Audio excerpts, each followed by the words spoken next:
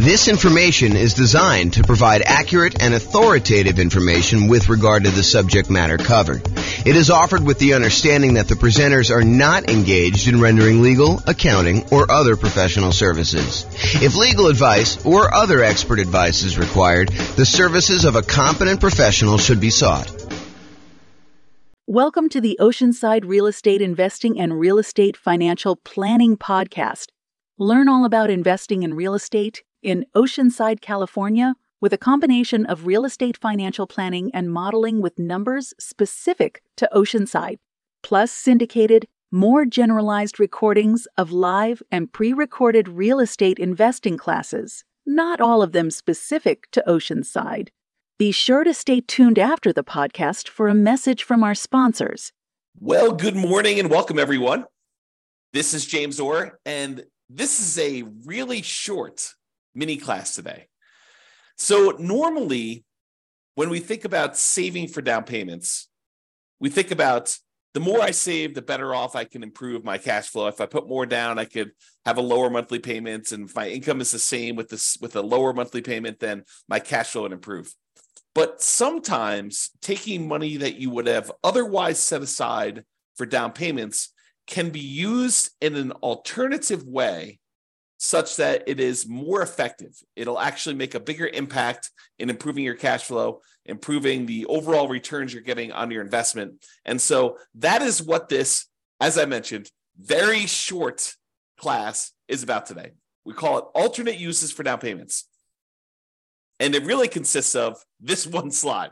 So it's really short. So let's go over some different things about what you could do with down payments other than just put more down to improve cash flow. And I will mention one. Why don't I just jump right down to the bottom one first? And that is, yes, you could take the money that I'm going to talk about using to do other things with and put more down. And sometimes, as we discussed in a previous class where I talked about the returns you get from putting more down, sometimes putting more down gets you more than just borrowing less, right? Because the idea is if you put more down payment into a deal, you end up borrowing less. And the less that you borrow, the lower your monthly payment is on that property. And by doing that, you tend to improve cash flow. But putting more down can also have other impacts on your loan. For example, going from 20% down to 25% down when you're buying an investment property has a very significant improvement to the interest rate that you'll get from the lender. The interest rate you might get from the lender for putting 20% down might be, 6.5%. Where if you had gone ahead and put the extra 5% down and go from 20% to 25%, the interest rate may be 6%. So it might improve significantly by putting that extra 5% down. And in other cases, if you're thinking, hey, look, I was going to put 15% down, and if I put down 20%, I will improve my interest rate, which also happens. Going from 15% down to 20% also improves your interest rate. But the other thing that happens when you put more down is you don't have PMI anymore. You no longer have that private mortgage insurance. Remember, private mortgage insurance is the insurance that the lender charges, that the lender insists you get from a third party to protect them in case you default. Basically, what they're saying is, hey, look, I really want you to put 20% down. However, you want to put 15% down to buy this investment property. I'll tell you what I'm going to do. I will allow you to put 15% down, and I'll charge you a slightly higher interest rate for doing so. But in addition to that, because I don't feel protected enough with you putting just 15% down in case the world comes to an end and I have to foreclose on you because you decide not to make payments anymore and property values have declined, I want to be protected in that situation. So in order to protect myself, what I want you to do is I want you to pay this third party insurance company. You're going to pay them a premium. And the premium is going to be there such that if you actually force me to foreclose on you because you stop making payments or you do something else that forces me to foreclose on you, and I'm unable to sell the property and get all my money out, then they will actually come in and they will make me whole. So it's an insurance product that you pay for as the buyer for putting less than 20% down to protect the lender in case you default. So the lender says, hey, look, you want to put 15% down? No problem. I'll charge you a slightly higher interest rate, and I will require that you pay for PMI, and the PMI protects me in case you default. And so you end up paying PMI and also a higher interest rate if you put 15% down. Or you could put 20% down, and then you have a slightly better interest rate, and you no longer have to pay this PMI, which could significantly improve cash flow. Okay, so that is like the traditional kind of like fringe cases, the kind of like critical points if you decide to put more down for using down payment. Now let's look at some other things you might want to do with your down payment instead of putting more down. So right off the top, more reserves. You could take money and you could put it into an investment property. And the challenge with putting all of your money into an investment property as down payment is it's illiquid. Once you put money into a property, it is much more difficult for you to get at that money. And in fact, if you think about it, it's most lenders, and this may change over time. So, go check with your lender as to what's current at the time. But as of the time I'm recording this, March 21st, 2023, it is most lenders are requiring that you have 25% of equity.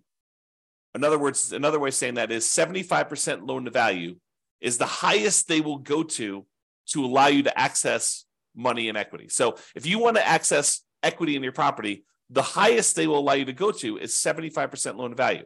So you have to have at least 25% of equity remain in the property, and then anything above that 25% of equity, they will allow you to tap into and do a cash out refinance if you want to access that. The only other way to really get at that is to sell the property.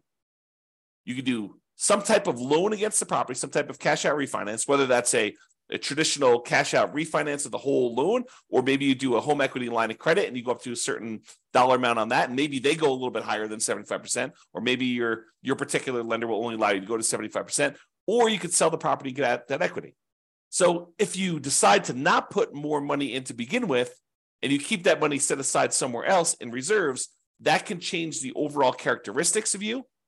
It can make you a much safer investor because you have all this liquidity reserves in case something happens to the property and you need that money. If you had to put it into a down payment, it's harder to access. So by keeping it on the sideline, you have more in reserves, you're more liquid, you're more conservative, it's less risky overall. Okay, so you could do more reserves. And some lenders like seeing you have more reserves. I don't know if I've ever seen this, but I could imagine a lender actually giving you a slight break on the interest rate by having a very large amount of reserves. I don't recall ever seeing that, but it's possible a lender could do that, especially in the future, especially if they start valuing reserves more in the future, okay? The other thing you could do with your down payment money, instead of putting more down, is you could pay off other debt. Imagine you have a certain debt to income ratio, and the lender actually does change the interest rate based on your debt to income ratio for certain loans. FHA, I don't think they do that with, but I think conventional they do. So, and I'm not a lender. I should tell you that right up front. Go check with your lender to make sure what I'm telling you is 100% true for your situation and whatever is current at the time. But I believe lenders actually do change your interest rate based on your debt to income ratio. If you have a really high debt to income ratio, if you're going over what their standard is, they may still be willing to make the loan, but there's some type of premium. There's some type of risk premium on the interest rate to do that. So you could say, hey, look, I was thinking about putting 30% down to buy this property. Now what I'm going to do is I'm going to back it down to 25% or maybe even 20% down. And I'm going to take some of that money and with the help of my lender to find out which ones I should pay off and which ones I should not pay off, because paying off certain ones can impact your credit score in an adverse way. You pay off the wrong thing. You close a account that was giving you a boost to your credit score by giving you a longevity rating. One of the things that is a factor in your credit score is how long you've had certain loans or credit lines open. And if you go and you pay off one and you close it down, that could lower your credit score instead of actually improve it. But the lender may say, hey, look, if you go pay off these 3 bills that you've got outstanding, that would significantly improve your credit situation, your debt to income in this case, and maybe even your credit score, depending on what it is and how it's all working out. It's not super straightforward, so I can't give you specific advice about it. You'll need to talk with your lender in detail before doing this. But if you tell them, if you go and they say, you pay off these 3 things, that will improve your DTI and I'll be able to get you a better interest rate in your loan. That may be a better use of that money than putting more down. Counterintuitive. But this is why you need to think about these things and you need to talk to your lender about it. The other thing that may be counterintuitive, instead of putting more down, hey, I was going to put 30% down, but now I'm going to actually only put 25% down. I'm going to take that extra 5%, maybe it's even not even that much, but I'm going to take that extra money and I'm going to use it to buy down my interest rate. By buying down my interest rate, it may improve my credit, my interest rate. By buying down my interest rate, it may improve my monthly payments so much more than putting the extra 5% down. And we did this math recently. Trying to remember what class it was, but we did a class where I showed you, I think it was how to improve cash flow. One of the strategies was taking money from seller concessions and using it to buy down interest rate. And I had the matrix up of what my lender sent over about how much it costs to buy down the interest rate so much and what that does to the monthly payment. And I think we did the math and I showed you, hey, look, if you just put this much more down, it would have improved your monthly payment by this amount. If you actually use it to buy down the interest rate, it improves it by this amount. And so it may be better for you to price out buying down interest rate on your mortgage instead of actually taking that money and putting it extra as down payment. Now, if you're only going to hold the property for a very short period of time, does it make sense to go buy down your interest rate for 30 years? Probably not. If you know you're going to be in and out of the property in 5 years, 6 years, 10 years, whatever it is, then buying down the interest rate for a 30-year period may not make sense. But if this is one of the properties that you plan on holding in your portfolio forever, it's going to be one of the ones that you've designated that is going to be the source of your positive cash flow in your financial independence, retire early sort of model, then maybe you do pay down the interest rate because you know you're going to hold that loan for 30 years. But this is why you need to understand what your plan is. If you're buying properties, you're going to use the strategy where you buy 10 rentals, hold on to them for a period of time, then sell off a portion of them to pay off the remaining. Maybe you don't actually buy down your interest rate because you're either going to sell some of them and you're going to take that money and then pay off your other mortgages. So if that's your strategy, maybe buying down interest rates doesn't make sense. But if your strategy is, hey, look, I'm going to buy a certain number of properties and these are the properties I plan on holding forever and ever and ever into retirement, then maybe buying down the interest rate does make sense. Okay. And the last alternate use of down payment, instead of putting more down, the last one I've got on here is deciding to prepay private mortgage insurance. So instead of putting another $5,000 down on buying your next property, which might save you, I don't know, $25 a month, somewhere in that ballpark, maybe $30 a month, depending on the interest rate, you could choose to prepay PMI. You take the $5,000 and get rid of a, I don't know, $160, $200, $250 a month private mortgage insurance payment.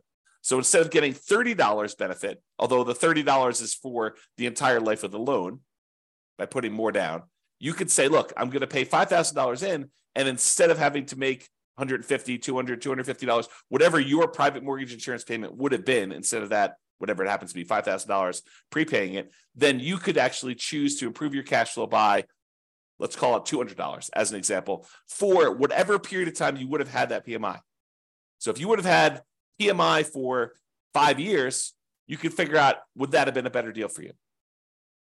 In a lot of cases, part of the reason why we might do this is because we would get improved cash flow early on when we typically need it the most.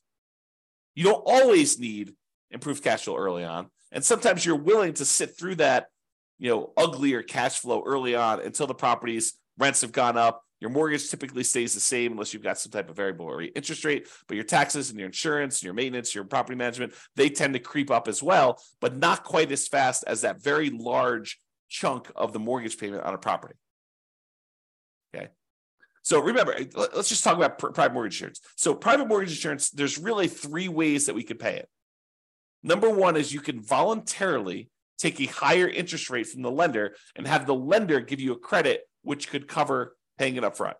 So instead of actually paying it yourself, you say, look, I will voluntarily take a higher interest rate from the lender. Okay, that's one way to pay it. The other way to pay it is monthly. You say, look, the private mortgage insurance premium is $150, $200, $250 a month, whatever it happens to be. It's based on a whole bunch of factors, which we'll cover in the PMI class. But basically, that PMI payment, it exists until you get below 80% loan to value, or with FHA, it never goes away. Okay, so you can do it monthly until you reach that criteria, or with FHA, it doesn't go away. You have to get out of that loan. You have to do a refi or sell the property, change out of the FHA loan in order to get rid of the PMI on FHA, which PMI on FHA is called mortgage insurance premium. It's called MIP, but same thing. It's an insurance premium to protect the lender. Okay. And then the third way is you could do a one-time lump sum upfront payment in order to get rid of the PMI. So those are really the three options. Sometimes they'll say, hey, look, you can pay a little upfront and we can lower your monthly payment for PMI. So you could kind of combine some of them if you really wanted to. But most of the time you're choosing one of the three as a discrete choice. Okay. All right. So that's all I got for you. So sometimes you thought money you were going to use as a down payment could be used more effectively in another area to improve your situation, to get better terms on your loan, or for you to look more attractive as a borrower, or for you to have a more conservative, safer approach in the case of more reserves. And focusing on down payment, it can be helpful, but be sure to take a more holistic approach and evaluate alternate uses to see if those serve you better. That's all I got. This has been James Orr. Hope you enjoyed the video. Bye-bye for now. With home prices up, mortgage interest rates up, and rents up, but not quite enough to counteract the higher prices and interest rates, cash flow on rental properties in Oceanside is harder than ever. Book a call with the Real Estate Financial Planner to apply our proprietary 88 strategies to improve cash flow on your rentals. See the show notes for a link to schedule your call and improve your cash flow today. If you're a real estate agent, lender, or professional in Oceanside that wants to help our real estate investor listeners, consider reaching out to learn about collaboration opportunities with this podcast. We'd love to add more value to our listeners by having you assist our investors buy, sell, and finance their real estate investments. See the show notes to schedule a call to discuss collaboration opportunities.